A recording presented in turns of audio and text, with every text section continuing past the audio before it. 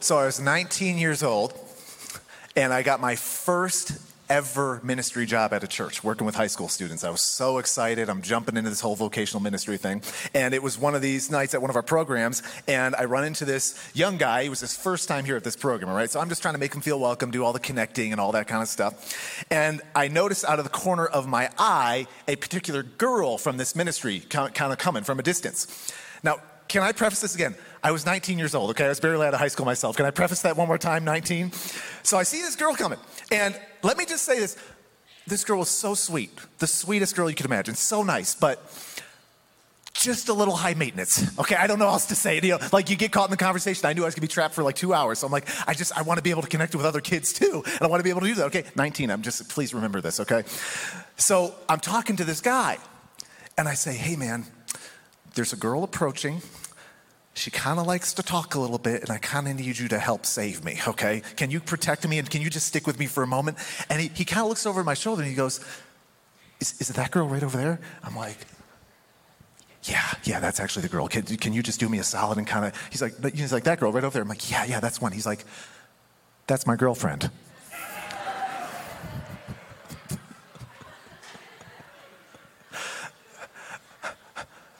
Have you ever just shoved your foot in your mouth before? You ever say something that you just totally regret? Maybe even send that text where you're like, that should not have gone out. And now I know they've read it. I can't even delete it now. I can't unsend it. Maybe even in the work chat, you're like, that was just a bad idea. We say some crazy stuff. There's some crazy things that come out of these mouths. And we're actually walking through the book of James right now. If you're just joining us, this is a letter in the Bible written by Jesus' half-brother, who would go on to believe that Jesus actually rose from the dead, that Jesus was actually God, and he worshiped his own half-brother as God. And he writes this punchy letter talking about putting faith into action, how we can give our faith real life. And today, James is actually going to talk about one area in our lives where every single one of us gets in trouble, where we all have some regrets, and we would probably want a little bit of a do-over too. I'm going to be in James chapter 3. I'm going to start in verse 1. Look what James says.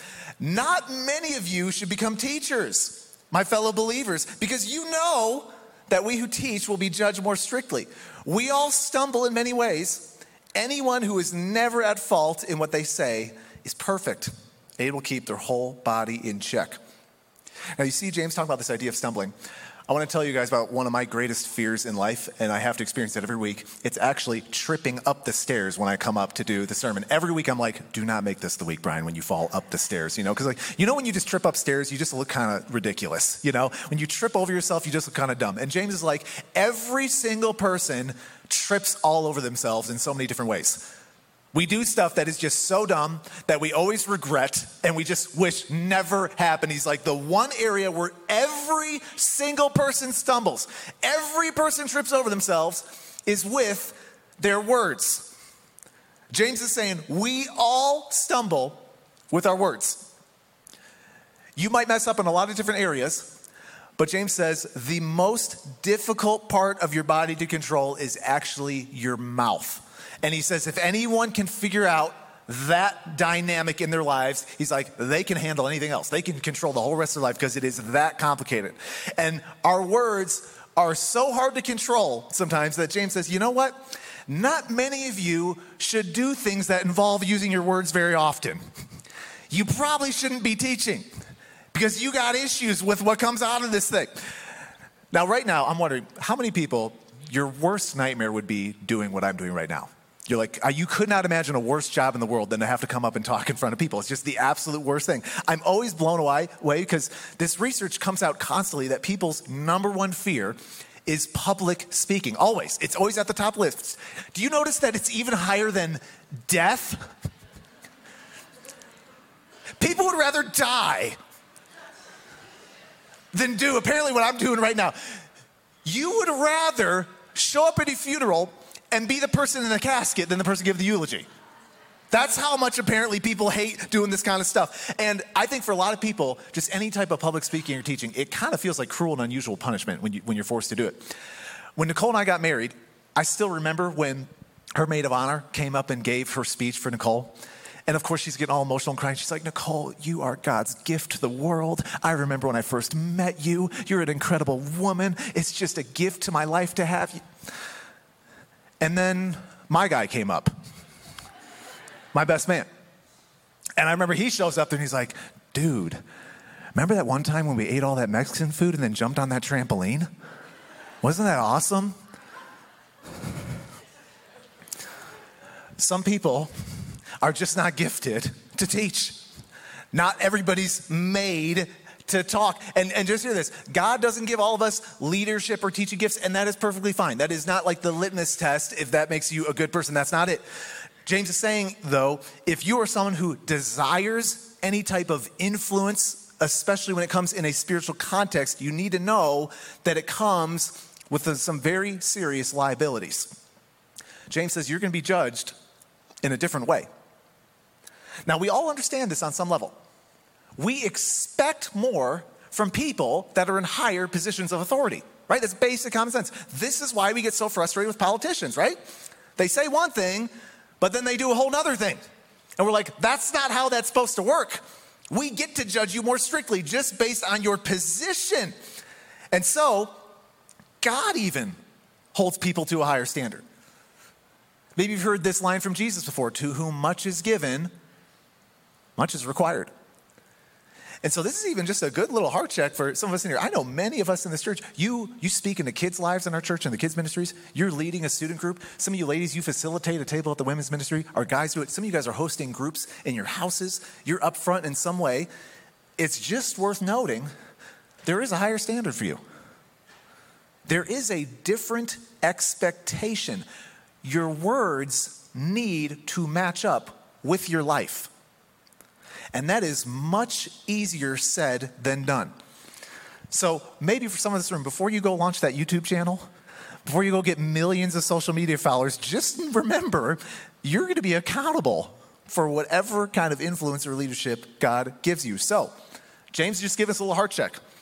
He's like, make sure that you don't do this unless you are willing to embrace the burden of it, because it comes with a stricter judgment. But now, James is going to go down this direction of the dynamic of these words in our lives. Look what he says in verse 3.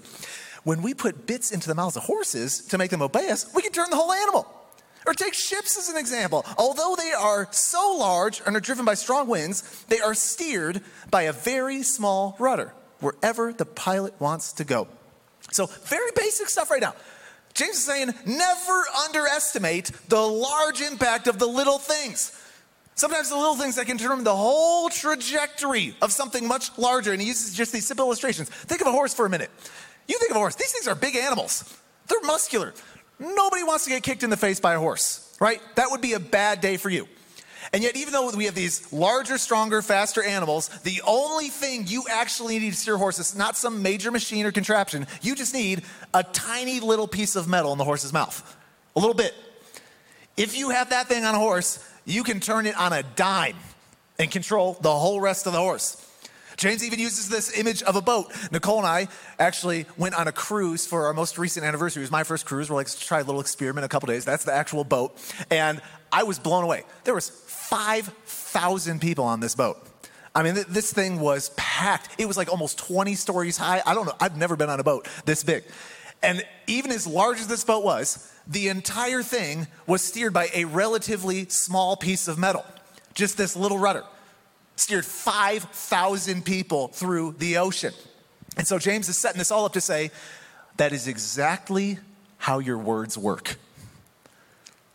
He says, likewise, the tongue is a small part of the body, but it makes great boasts. Words may seem so insignificant when they come out of your mouth, but they have massive power. Think about some of the moments in history that changed the whole trajectory of the human race. You look at any great transformation in human history, almost every single time, you will find some dynamic great communicator at the middle of it. Okay, so think of someone like Martin Luther King. His words literally changed the face of America through his speeches. Winston Churchill is credited as changing the course of World War II through his speeches. The words that came out of this guy's mouth. Think of someone like Nelson Mandela. Completely upended apartheid in South Africa because of his own influence through the speeches and the letters he wrote. Even women, Susan B. Anthony, Sojourner Truth, fighting for social justice in this world through what they said. There are famous speeches that we still remember today that completely changed the course of history. And think about the moment we live in right now. You can post something on social media that can reach hundreds of millions of people in a moment, and you can share a message. That's powerful. Now, words are powerful, but they're also a little bit dangerous. Look what James says right after this. Consider what a great forest is set on fire by a small spark. The tongue also is a fire, a world of evil among the parts of the body. It corrupts the whole body, sets the whole course of one's life on fire, and is itself set on fire by hell. James is a very pleasant person, as you can tell, in his everyday life. But here's what he's just trying to help us understand. Words can be devastating. I know that anybody who's been in Colorado now for a while, you remember the Marshall Fire that happened just here in this last couple of years. This fire destroyed 6,200 acres, 1,084 structures were burned down, $2 billion of damage, 2 people died, and over 1,000 animals. It was the most destructive fire in Colorado history. And they finally dug into what actually caused this fire to rampage right around the Boulder area. And what they ultimately discovered was that this entire fire was caused by some sparks that came out of an electrical line. Sparks. A couple sparks devastated the lives of thousands of people. You know, there's still people picking up the pieces of their lives today from that fire. Some sparks. James even says, hell comes out through our words. This is some strong language. The actual word there is Gehenna. And it was this burning trash heap there in the first century that all of these people knew was there. And Jesus used it as a reference and a picture for eternal judgment. He's like, that's kind of an idea of like how bad it is. And this is what James is trying to say. The very forces of evil can take hold of our words and bring apocalyptic levels of destruction. You can literally bring hell on earth through what you say. Now, we talked about some of those great moments in history through these influential communicators who completely changed the dynamics of the world, many of them Christians. Think about some of the worst moments in human history. You know what you'll usually find at the center of those? A really good communicator. Someone who's very good with words. We sometimes forget that Hitler is one of the greatest public speakers who has ever lived. He held audiences over 100,000 people completely captive with his words. Think of someone like Castro. He took an entire country along with him through his speeches. He was dynamic. Stalin is considered one of the greatest communicators to have ever lived. And yet, just these men alone, who were able to direct the hearts of nations and millions of people, they also were able to cause the deaths of tens of millions of people. All through the influence of their words. Think of our current cultural moment right now. I know all of us are paying attention to what's going on between Israel and Hamas right now. One thing I am paying close attention to is what is being said through all of this. I mean, the leaders of these countries and these terrorist groups are on Twitter and social media. They're posting on Instagram. They're making speeches, they're saying stuff. And it is unbelievable to see some of the vocabulary that's being used to dehumanize, to threaten, and this will lead to more people dying. The very words that people are saying. So, James goes on. Verse 7, he says, all kinds of animals, birds, reptiles, and sea creatures are being tamed and have been tamed by mankind. But no human being can tame the tongue. It is a restless evil full of deadly poison. With the tongue, we praise our Lord and Father, and with it, we curse human beings who've been made in God's likeness. out of the same mouth come praise and cursing. My brothers and sisters, this should not be. My kids are super into nature shows right now. This is like their obsession. And I have been learning many things now through these little kid shows. And one thing that I've learned recently is what the most poisonous snake on earth is, okay? I don't know if anybody knew this, okay? But it's called the inland taipan, if you've heard of this snake before. Now, what's kind of interesting about the snake is if you get bit by the snake, you'll feel a little sting. It'll definitely hurt a little bit. But that's actually not the problem, the initial bite and the pain from that. It's what comes after the bite that's going to create some problems for you. Because very soon after this bite, you're going to notice that your breathing's going to start picking up a little bit. You're going to feel a little bit dizzy, even nauseous, and then the vomiting will come, which is never a pleasant experience. Then you will actually start having headaches. You'll start getting even more nauseous, and then you'll have extreme abdominal pain. You will collapse on the ground and become paralyzed. And through this entire horrific experience, you will ultimately die as well. All in this short amount of time from the poison of this snake. Now, James just said, words are a poison sometimes. Think about even just the words in your own life that you've received. You feel the initial sting of it, don't you, when somebody says something?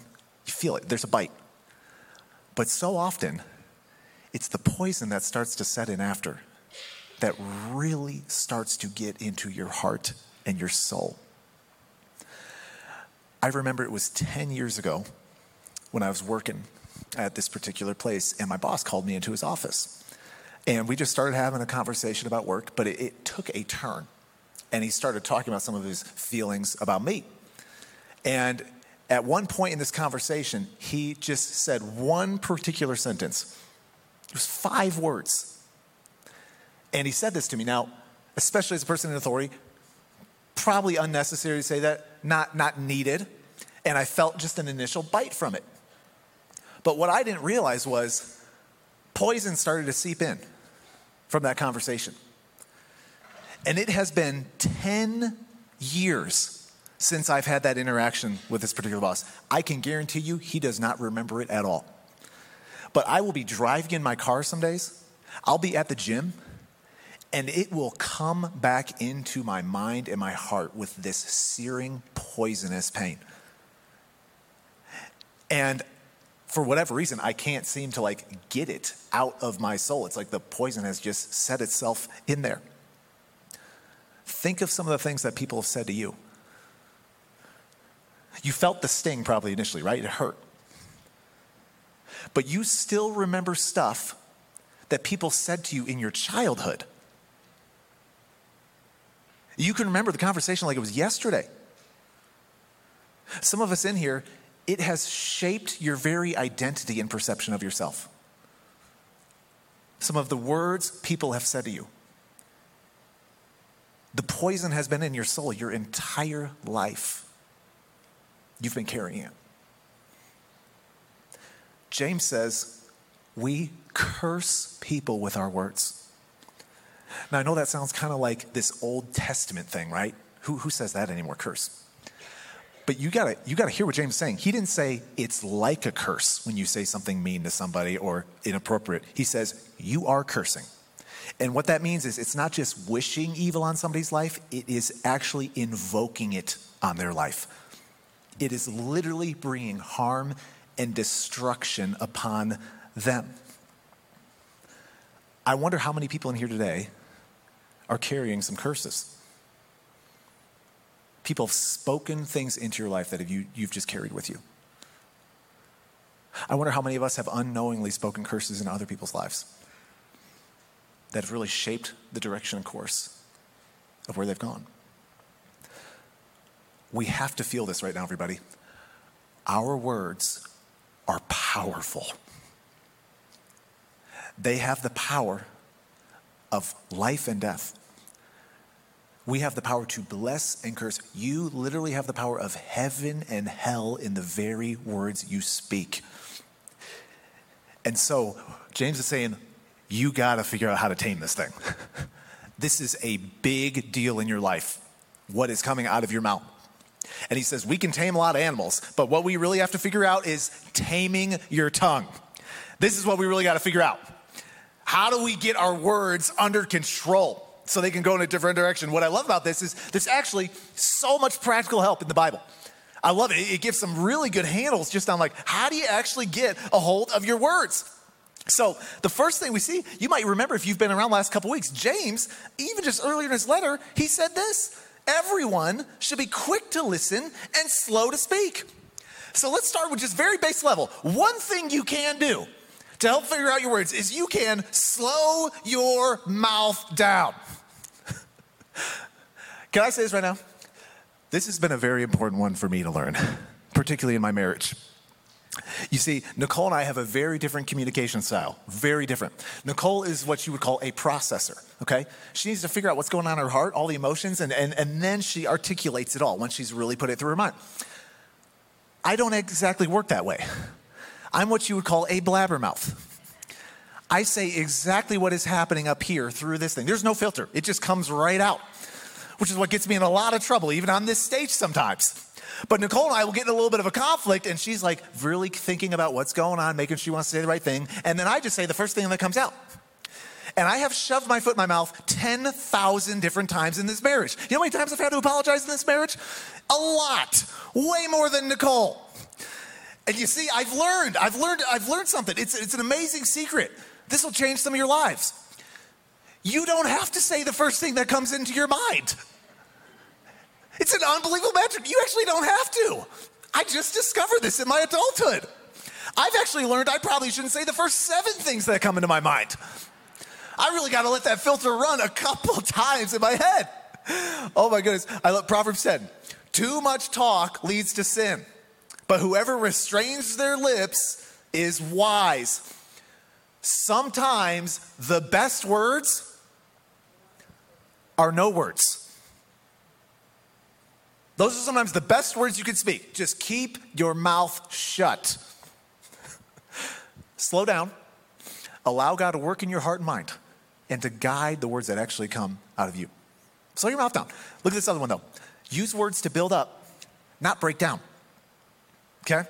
Look what Ephesians 4:29 says. Do not let any unwholesome talk come out of your mouths, but only what is helpful for building others up according to their needs, that it may benefit those who listen.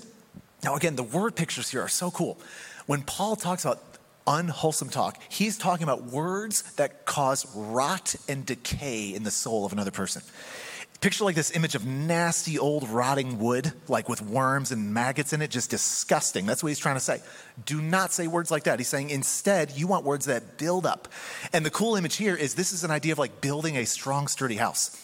So he's like, every single word that comes out of your mouth should be like this strong beam that you put up to build this great structure in somebody's soul. This is what you're trying to do with your words. And he says, make sure the words you use are according to the needs of the other person. This is not about what you want to say. This is about what they need to hear. Don't you ever have those moments where you're like, oh boy, I got a zinger. I'm going to tell them exactly what's on my mind. They're going to know. They don't need to know. I know you feel like they need to. You feel like it's going to help you. No, it's not. It's not going to help anybody. Paul says, make sure you are actually trying to serve the other person. So even as you're talking to somebody, you know what your filter should be? Are these words actually going to build this person up? Like truly. Or is this just like a subtle dig? Is this kind of like a little passive-aggressive comment I'm trying to slip in, to kick one of the posts out in their life? You should be asking, will this even benefit them? Or am I just kind of venting? Am I tearing them down a little bit? Is this even gossiping? And don't hear me wrong. There are times when you got to bring some hard words. Sometimes you got to hold people accountable. You got to confront sin. You got to address issues. There's problems to solve. But there is a place for appropriate intensity and urgency and even disagreement in a conversation. And you can still engage someone in a way that doesn't curse them or bring poison into their soul. So Paul says, make sure you build them up. You got to benefit people when you talk to them. But there's even one other one here. Use a soft touch. Look at Philippians 2. Paul says, do everything without complaining or arguing. Stop right there. What if we all just lived that one verse out right there? What if everybody in America said, you know what, guys, let's just do that for like a year. Can we just do that for a year? You want to talk about changing the world? Just do that one single verse. What do we even talk about? How do you know if you're actually complaining, though? Because that can be a hard line to discern. Am I complaining, or do I really want to bring this up? What Paul is talking about is expressing dissatisfaction in a way that doesn't help a situation. That's what Paul's talking about. So you're frustrated, but you're voicing it in a way that's not benefiting anybody. It's just creating more chaos. And when he talks about arguing, he's talking about being unnecessarily contentious and confrontational with another person. And basically what Paul's saying is both of these approaches do not fix the problem. They always make it worse. And so the alternative is this in Proverbs 15. A gentle answer deflects anger, but harsh words make tempers flare. I was on YouTube recently and I saw a short pop up. And it was of a professional soccer game that happened just a few weeks ago. And there's this particular soccer player there who is just getting attacked by the crowd. They are screaming at him by the thousands. They are cussing at him, yelling at him, freaking out on him. But his response blew my mind. There's 13 seconds. I will tell you this. The video was so bad, I actually edited the audio in this video, because there was all this inappropriateness in it. So you're going to have to just use your imagination to assume what they were actually screaming at this guy in this moment. But watch this. In 13 seconds, watch what this soccer player is able to do with this crowd that's harassing him. Check this out. Southgate's right! Southgate's right! Southgate's right! Southgate's right! Southgate's right! Southgate's right!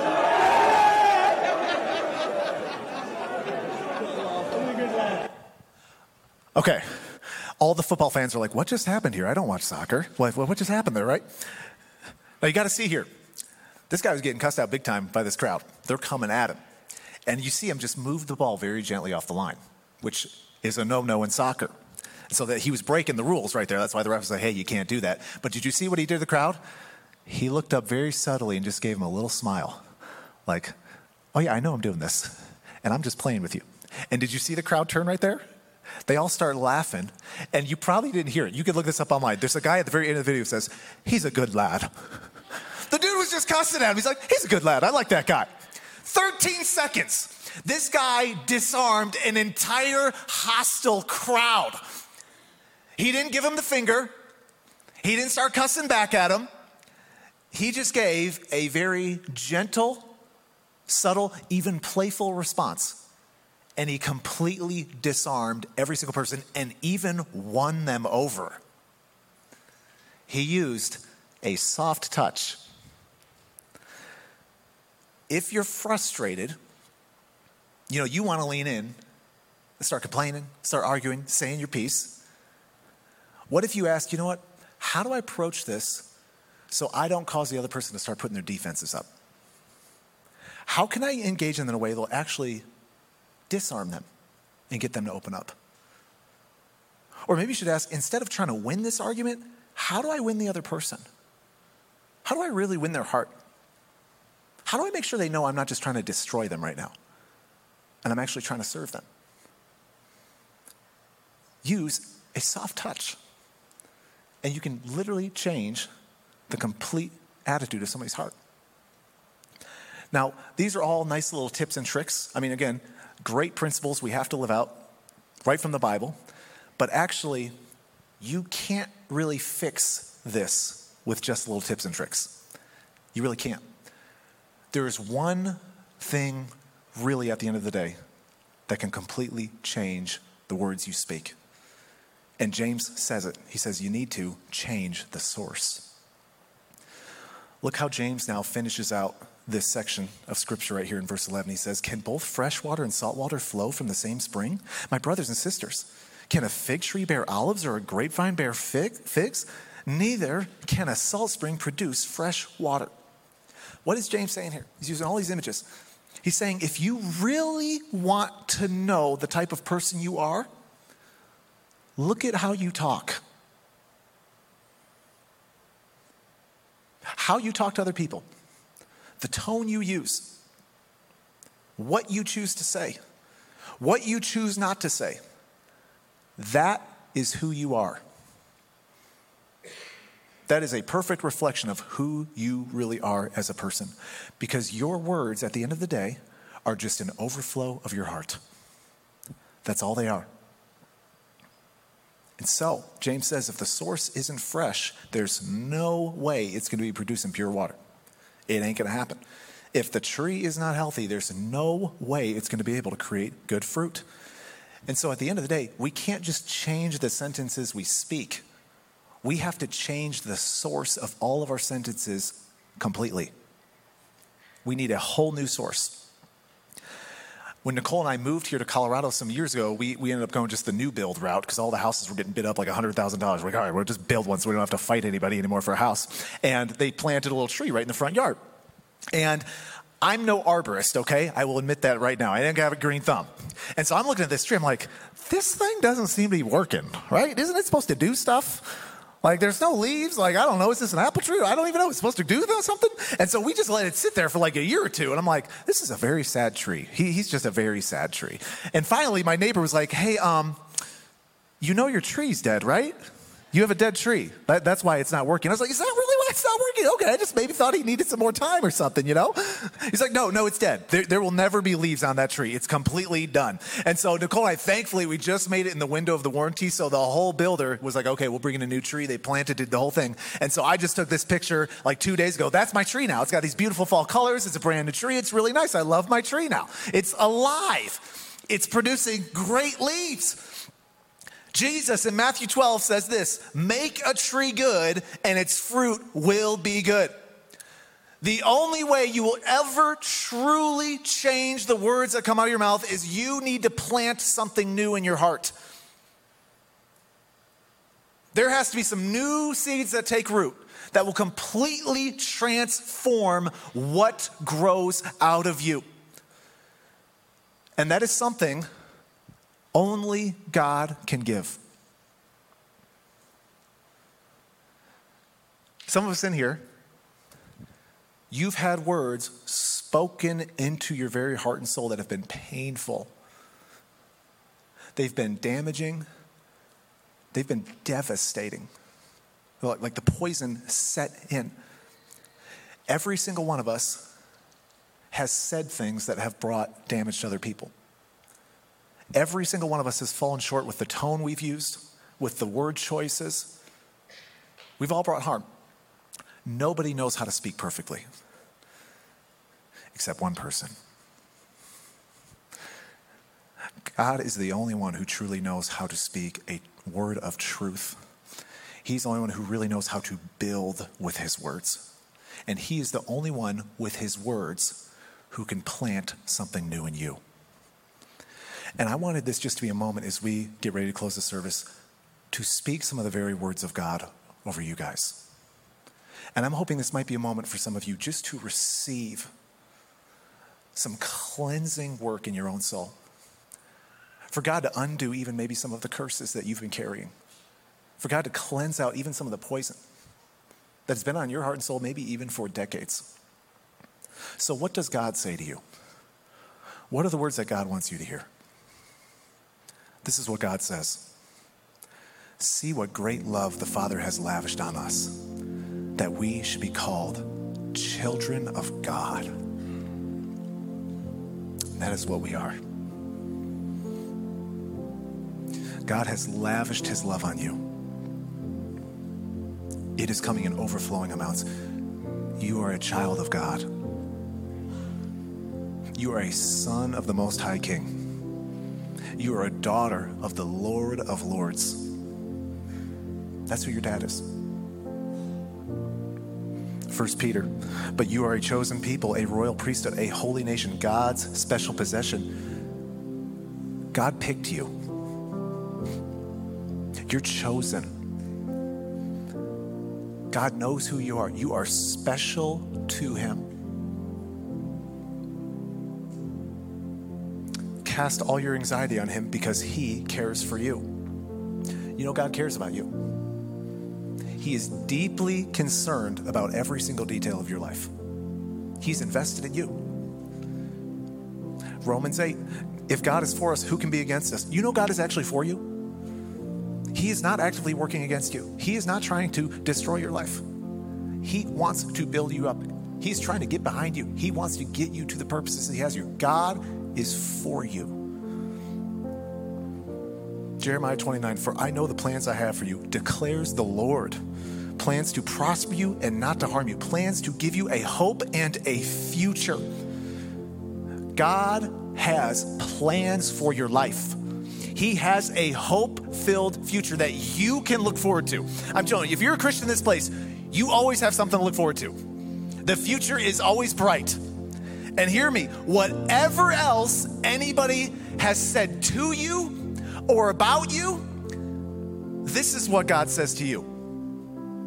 This is what God says about you. This is the truth. And the way you can know these aren't just like empty platitudes and just some vague encouragement is because God didn't just say this, he proved it.